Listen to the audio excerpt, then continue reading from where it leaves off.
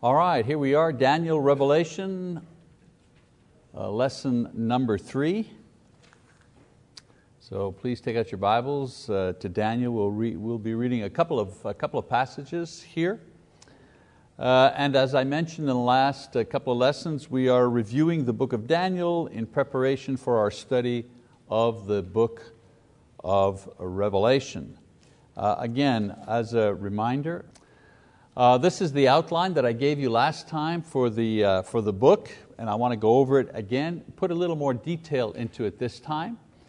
Book of Daniel really broken into 4 pieces, 4 parts. Part 1, he talks about the court of the king Nebuchadnezzar, chapter 1, verse 1 to 21.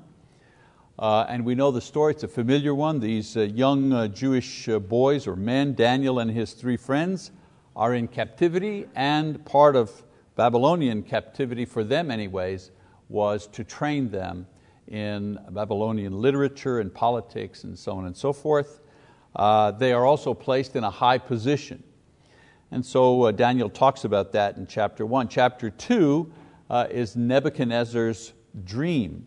And in Nebuchadnezzar's dream, he sees this great statue with the head of gold, silver arms, brass and hips, and of course legs of silver, not silver but iron mixed with clay for the feet. And he has this dream, and he sees a rock that is formed, or stone that is formed without hands, all of a sudden appearing and striking that statue on its feet, and the statue disintegrates and is blown away and disappears.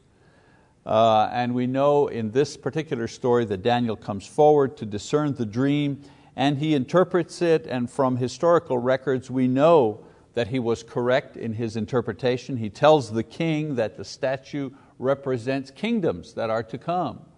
And so the head, of course, is the present kingdom of Babylon, the head of gold, the silver chest and arms, the Medo-Persian Empire, which followed the Babylonian one. The brass belly and hips were the Greeks. The Greeks are the ones that overcame the Medo-Persian Empire. And then the iron legs and feet mixed with iron and clay were the Romans. The stone was Christ and His church that appeared during the Roman period. Now Daniel doesn't give all this detail. He simply gives, the stone hits the base of the statue and so on and so forth. But we know from history that stone was the imagery of Christ and His church that appeared during the Roman period and eventually grew to cover the earth, while all the kingdoms before it were crushed and have disappeared from world power. No more Babylonian Empire, never regained its strength. No more Medo-Persian Empire, no more Greek Empire, no more Roman Empire.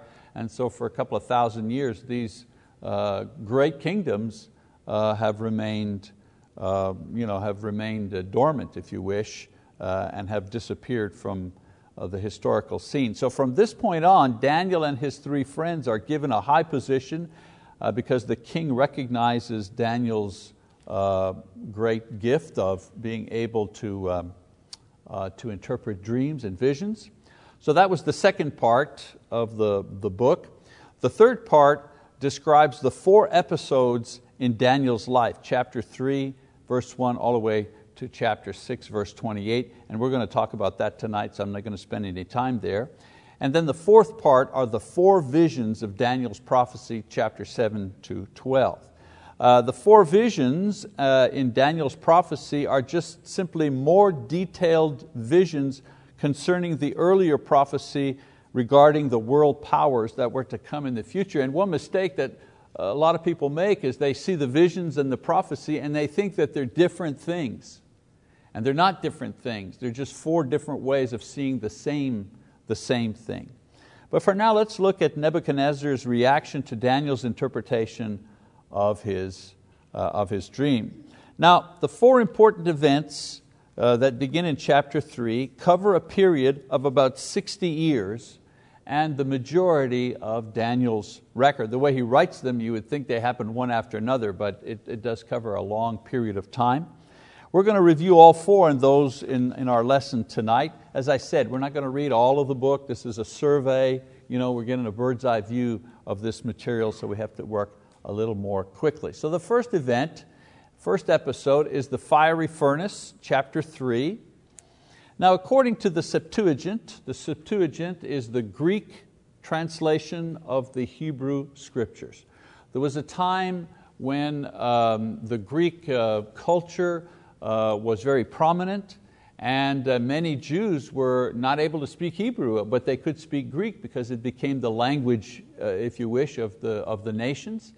And so as to not lose the value of the Scriptures, 70 scholars were appointed to translate the Hebrew, what we would call the Old Testament, to translate the Hebrew Old Testament into Greek, into the modern language of the times. And that particular translation is called the Septuagint. So according to the Septuagint, this event, the fiery furnace, took place in the 18th year of Nebuchadnezzar's reign, after Daniel had been in Babylon about the same amount of time, 18 years.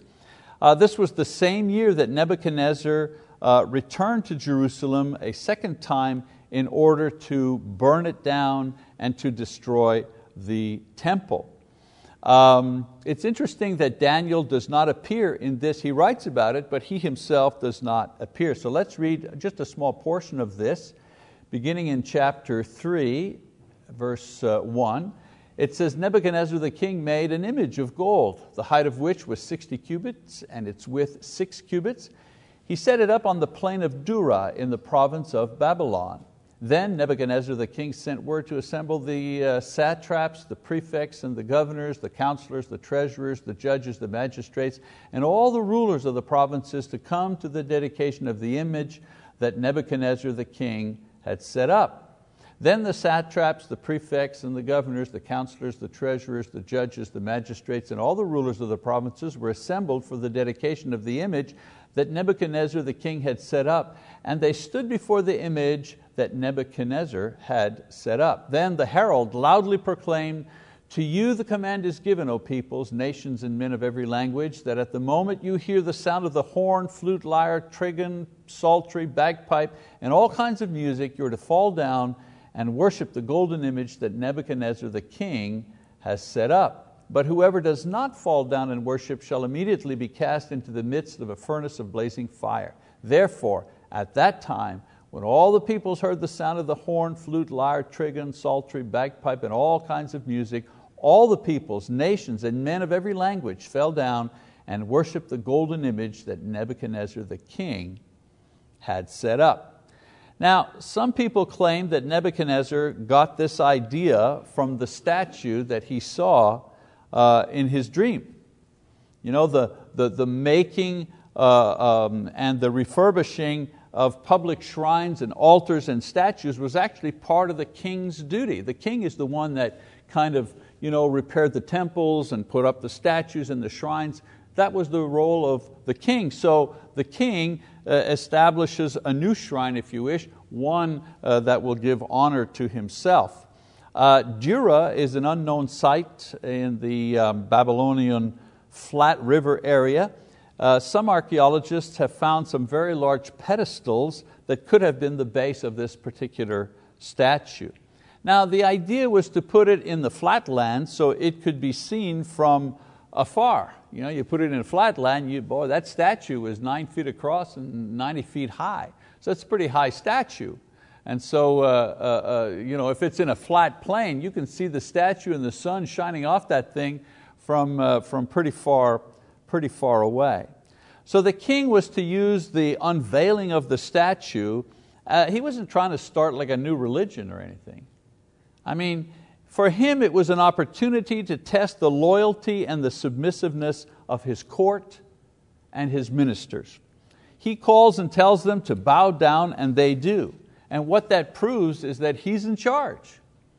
He made a statue. You don't see him mentioning there's a new God, a new theology, no. The whole idea was, when I tell you to bow down, you're going to bow down, and this is the statue you're going to bow down in front of. Of course, this presents a problem for the three friends of Daniel, because like the pagan food, this was a violation of their faith.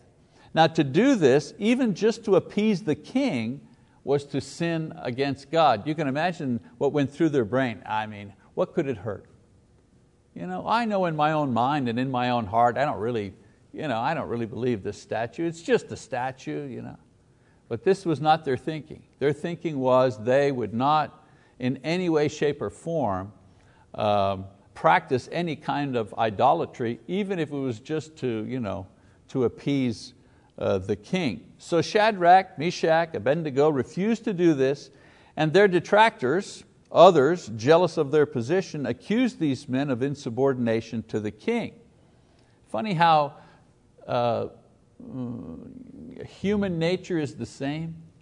This happened thousands of years ago, and yet what was driving this? They were jealous that these foreigners had these high positions in the kingdom, and they saw an opportunity to take them down, and they did. Somehow that sounds very familiar. I think that same scenario plays itself over and over again in schools, colleges, corporations. Sometimes we don't like other people getting ahead of us. And so the king, of course, is furious that they have not obeyed his command, because they've also served him well. And if we read the whole chapter, he gives them a chance to explain themselves, and that's significant because anybody else would have just been executed. But because these men were particularly important to him, they served him well, he at least gives them a chance to explain themselves. And these faithful men, what do they tell the king? Well, they tell the king that their confidence is in God to save them. And whether he does so or not doesn't really matter. They're not going to do this.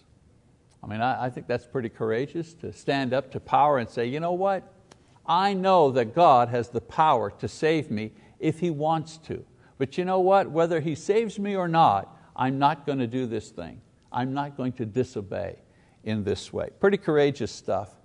And so the king demands that they be thrown into a large brick kiln oven, heated to the max, which would have, which would leave which would leave no ashes whatsoever. They'd be burned to a powder.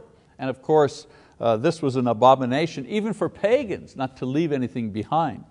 So the king observes that the three are joined by a fourth person, and that the fire is not affecting them at all. And we know from that story, there we go. We know from our Bible teaching, we know when we read the story, that this is the angel of the Lord. Very interesting. I read a book recently all about angels, and the author had a lot to say about the angel of the Lord. Some think it's an angel, especially a high-ranking angel, if you wish, because there's hierarchy among angels. Another opinion is that it's a pre-incarnate appearance of Jesus. In other words, Jesus in the form of an angel appearing to man. So there's always been some speculation about that. An interesting study, but not the one we're doing here tonight. The important thing is there was a fourth being in with the three men. And when they're released unharmed, Nebuchadnezzar decrees that the religion of these men become a protected religion, and he rewards the three with even higher positions. So the guys who were trying to sabotage them, their plot backfired on them. Now there's some good lessons from this particular episode, one of which is whether God heals us or not, whether God answers our prayers or not, whether God gives us prosperity or not, He's still God, and He deserves our trust and our obedience. Our obedience to God is not based on if He's going to do what we ask Him to do for us or not. Okay, if you give me what I want, and I'll make a special effort at obeying you. That's not how it works. We make an effort to obey God simply because He's God and we're not. Another good lesson here is that you will have your chance to witness for Christ sooner or later. Everybody gets an opportunity to publicly show their faith. even if it's not as dramatic as this. Not many of us will be tortured to death for our faith. Not many will be thrown into a fiery furnace. But we all have opportunities to share our faith, to stand up for Christ. We all have opportunities to do this sometimes when it may be embarrassing or challenging or put us in a kind of an awkward position. So it's not always life or death, but it's always a test to confess Christ or to deny Christ. Always a difficult test. I'll tell you, I think most of us here have the good habit of giving thanks before we eat. It's something that we do. Certainly we do that at our house, and I think it's a good thing. God provides the food, we say thank you, and we ask Him to bless the food and so on and so forth. And if you go to somebody's house, and they're Christians, just more people doing that. Even if you go have a burger at McDonald's, you kind of bow your head and you give thanks. But I remember once Lisa and I went to eat at the Vast, up in the Devon Tower, up in the 50th floor, fancy schmancy restaurant, all the waiters, with towels and little music, $50 for a raw egg. You know what I'm saying? They're really kind of a fancy place, And then it came time, the entree were in front of us, and we figured, well, let's give thanks now. And the waiter, the snooty waiter, was kind of hovering, And just for a moment, I had a little hesitation, thinking, well, he must think we're just, real folks. Here we are in this fancy restaurant, and we're making this guy wait before he serves us the butter, you know what I'm saying? Because we want to give thanks, but it's like, hey, this is your witness. Who knows about this snooty waiter? Maybe that'll have an impact on him. But anyways, whether you're at the Vast or you're at the McDonald's, you always get a chance to witness your faith one way or another. Okay, so and then another lesson here is that God is always with you, even if it seems that He's let you down. The angel was a sign that God would be with these men in death, even if this time He was sparing them for His own purposes. Again, in that book that I was reading about angels, this author, a member of the church who wrote quite an exhaustive study of angels, was showing various scriptures, demonstrating the idea that perhaps it's angels that carry us from here to where we're going to be. Very interesting idea, especially based and when you see what's going on here. All right, episode number 2. So that's episode number 1. Second episode in Daniel's life is Nebuchadnezzar's madness. Chapter 4. Now in this chapter, Nebuchadnezzar recounts the events of his madness and recovery. So it's Nebuchadnezzar telling the story. He has a dream where a great tree is present and ultimately cut down to a stump. And Daniel tells him that the tree represents him, and that because of his pride, his sanity will be taken from him, and he will have the mind of an animal for 7 periods. Now, there's a term for what he had. It's called lycanthropy. It's a form of schizophrenia. An individual begins to act out like an animal of some kind.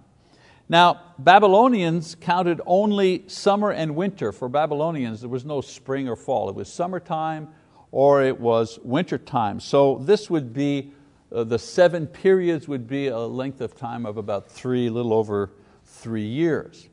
So Daniel also appeals to the king to repent of his sins and to do good deeds to avoid the punishment from God. Now if we read the chapter, we find out that the king does not repent, and a year later, as he's walking on the roof of his palace, contemplating his own achievements and how great he is, look at all this, I did all of this, he's suddenly struck with this madness. Now the Babylonians believed that madness was a form of divine madness. In other words, it was the gods that were working inside the individual. Because if you're thinking, hey, this is a pagan king in a pagan land, everybody's rooting for power. If the king is mad, why not just get rid of him and take over? Well, no. As a matter of fact, they had a lot of motivation to keep him alive and to care for him in his madness. There are actually some inscriptions by Nebuchadnezzar that have been found by archaeologists, thousands of large bricks that tell of all of his great victories and his great works. And these bricks were used as building bricks for a lot of the monuments and a lot of the structures in Babylon. Well, what's interesting is one of his writings mentions a period of 4 years where he did no public works and where he did not delight in his kingdom, a kind of a passing reference to this episode, which is explained in detail in the book of Daniel. So with time, he recognizes his sin and he acknowledges that God is the true ruler of the world, and this includes the ruler of kings. And after this realization and confession, he's restored to health, to his position, and also to his splendor. Now, an interesting thing about this episode is to trace the progression of Nebuchadnezzar's faith, beginning with a fierce, pagan, and proud ruler. That's where he starts. And so after Daniel interprets his original dream, he acknowledges that God is stronger than all the gods. So he's still a polytheist who has added the Lord to his list of gods. That's when Daniel does his first interpretation. Wow, your God's pretty powerful. We got all these other gods that they have power, but your God is really powerful, so he adds God, Jehovah, to all his other gods. That's his first step of faith. Well, after the furnace, he declared, where the men are put in to be burned and they don't burn, and he sees the fourth man. So after the furnace episode, he declares that worship to this powerful God is a good thing and it should be protected. So now he's a sympathetic polytheist. He's still a polytheist, but now he's sympathetic. You know what? This God that was better than all the other gods, if you're going to choose a God, this is the one you ought to be praying to, because he has a lot of power, this God. And then after the second dream and his recovery from madness, he himself now worships God and declares Him to be eternal, all-powerful, and sovereign. In other words, he actually prophesies himself. And he now is a believer in the God of Daniel and the God of the other young Jews. So it's a good lesson for us who are sometimes discouraged about converting our family or our friends, or the effect of the gospel on powerful people. Look at the effect of Daniel's ministry in his kingdom. This proud pagan king goes from being a proud pagan king to one who declares that only God is God. It's a pretty long spiritual journey. All right, episode number 3. Episode number 3 is Belshazzar's Feast. That's chapter 5. Again, I keep reminding you, we're not doing line by line, we're just summarizing this book, okay, in order to prepare us for the book of Revelation. So now in Daniel's book, we fast forward to the very last night of the Babylonian kingdom. Daniel has now been in Babylon for about 70 years. Again, we read his book, we think things happen a couple of months, just over a period of a couple of months. But his stories, they cover his entire life. A lot of stuff went on between these events. So by this time, Nebuchadnezzar is dead, and a man named Nabonidus has inherited the rulership. But since he would prefer other pursuits, he leaves the throne in the hands of Belshazzar, his son.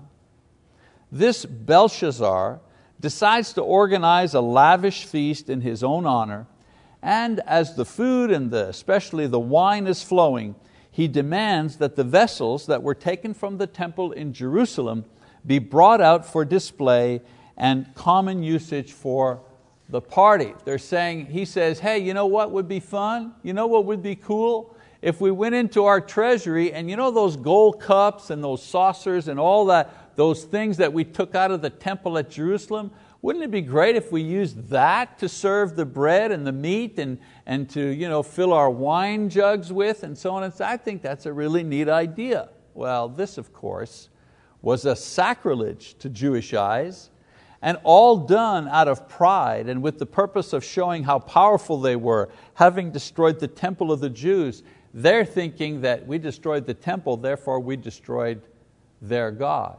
Because in those days, if you defeated a country, it meant your God was stronger than their God. So you took their God's idols and stuff and you brought them into your temple, and they were like trophies. And so, okay, there's the God of the Ammonites, and there's the God of the Perizzites, and there's the God of the whatever.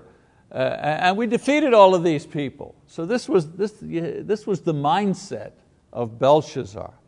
Well, while this is going on, a man's hand appears and begins to write on the wall opposite them. So this really frightened the king. And so he called on his wise men to interpret the writing on the wall, promising them the third highest position in the kingdom for the one who could do it. Now, the reason he gives the third highest position is because the father has the highest position, he's the king, and then he has the second position, and then he would give the third position to whoever could decipher the writing. Well, no one can do it, and finally Daniel is brought in to make or to solve the mystery. So Daniel refuses the reward, but he interprets the message. But before he does, he reminds Belshazzar of Nebuchadnezzar's experiences with God and the lessons that Nebuchadnezzar learned. Lessons which Belshazzar has refused to learn and which have brought him to this point. And so the inscription was a series of symbols for Aramaic weights and measures. A mina, a shekel, and fractions. All right? And so let's look at the word interpretation. The word interpretation is this: numbered, because minas were counted in units. They were numbered. 1, 2, 3, 4. That's how you counted minas. Shekels were measured by weight. Okay, they weren't counted, they were measured by weight. And fractions represented division. And so the literal interpretation of what was on the wall was the following: God has numbered your kingdom and put an end to it. God has weighed you in the balance and you have been found wanting. And then finally, your kingdom will be divided, and of course we know, given to the Medes and the Persians. So of course Belshazzar is pretty disturbed by this, and yet he still offers the honor to Daniel and declares him to be the third ruler in the kingdom. Now, inscriptions found again by archaeologists tell us that this took place precisely on October the 12th, 539 BC. That night, the Medes, led by Darius, and Darius was one of Cyrus, it was King Cyrus that was eventually over the kingdom, but Cyrus was fighting a war north of that nation, and so Darius, one of his commanders, diverted the flow of the Euphrates River that flowed through the city. Remember last time I told you that Babylon, the city of Babylon was surrounded by 60 miles of walls, 50 feet thick, 30 feet high. They went into the ground 15, 20 feet. You couldn't dig under them, you couldn't get over them. They had sentries everywhere. And so what the Medes did is they cut off the water coming into the city, and once they diverted the water, what appeared? Well, the riverbed. The riverbed led underneath the wall. And so they captured 2 Babylonian deserters, and the 2 Babylonian deserters led them under the wall in the dry riverbed into the city, and they captured the city without a single battle, while the king and the leaders were drunk at their feast. Now, Darius reigned for about 2 years while Cyrus was fighting other battles, but eventually Cyrus came to claim the rulership in Babylon. That's why sometimes you hear Darius the king or Cyrus the king. What's going on? Well, that's what was going on at that time.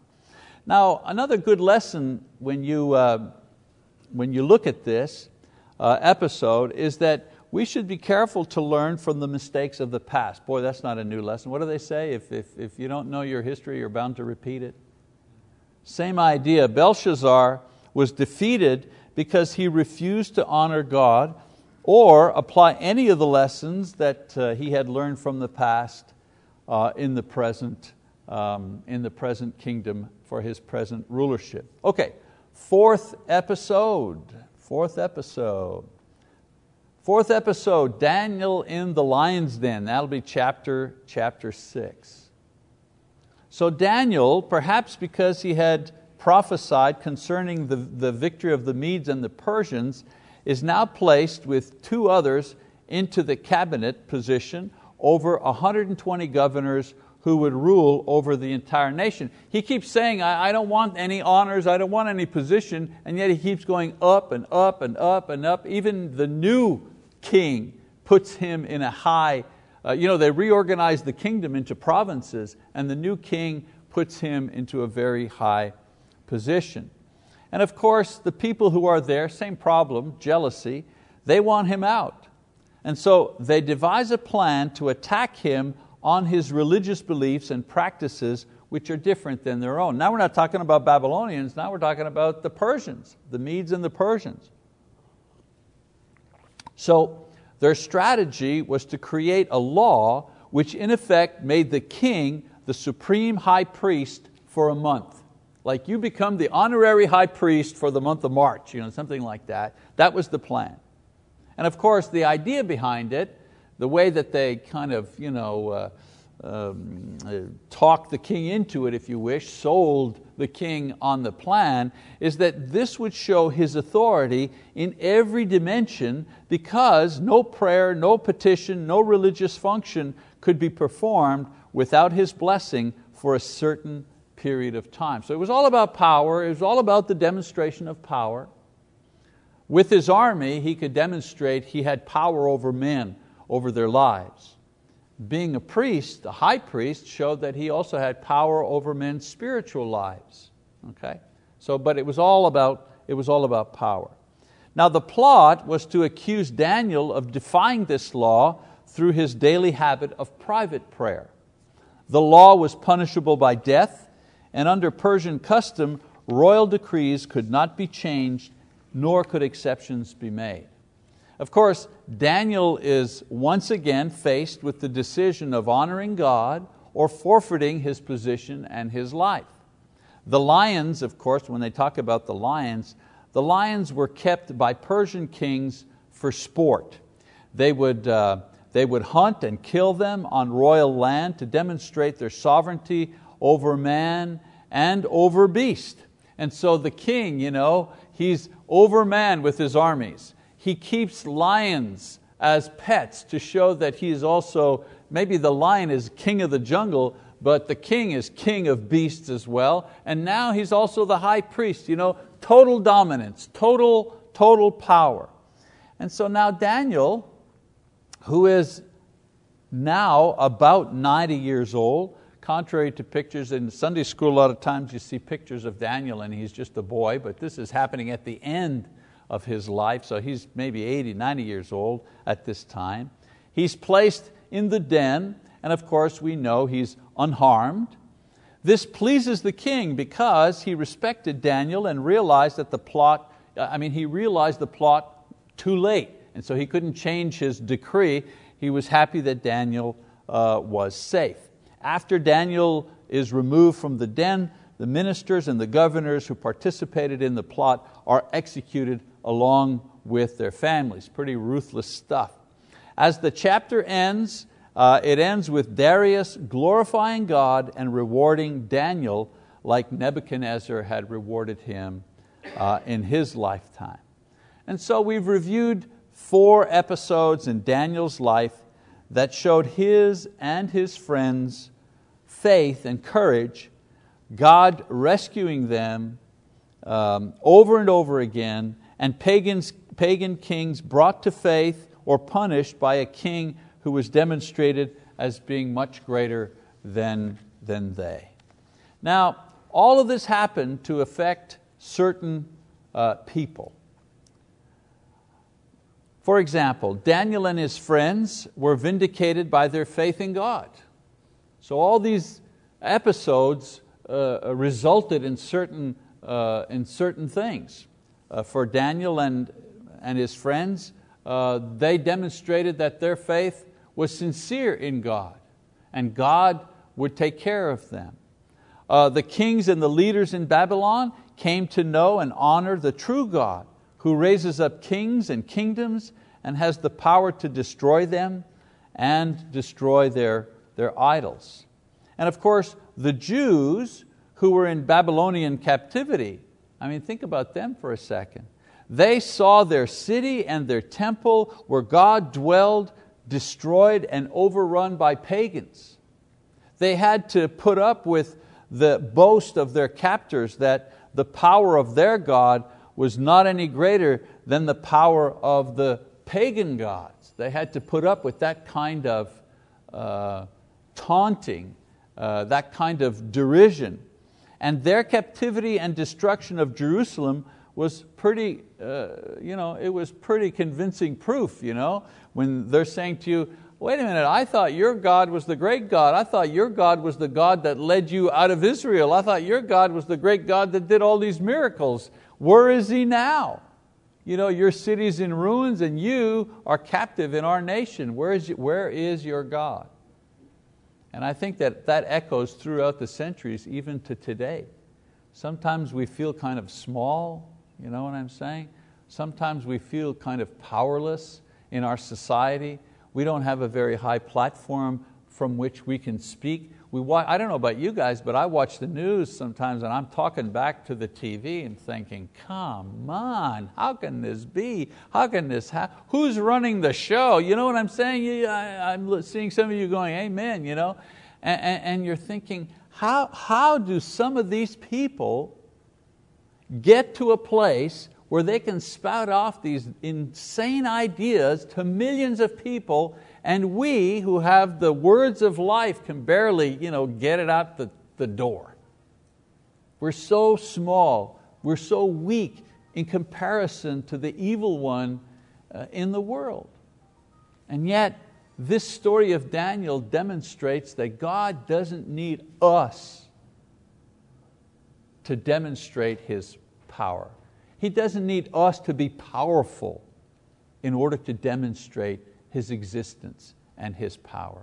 He can, as we've said before, He can raise up empires and He can bring them down, as we have seen even in our own lifetime. So they had to put up with all of this, and I'm saying we have to put up with it to a certain extent as well. However, through Daniel's life and the very high profile events that I've just described, God was able to help His people maintain faith that despite their defeat, God was still in charge and still working in their lives as well as in the lives of their captors. And that's the idea. It's not about winning. It's not about whether we win or not. It's about whether we remain faithful or not. That's the key. Sometimes we're overwhelmed with the burden of sorrow or difficulty. Our life is difficult, problems in our families, health issues. Look at Brother Harold read all those cards. That was just from tonight. Look at all the different illnesses and problems that people have that we're praying.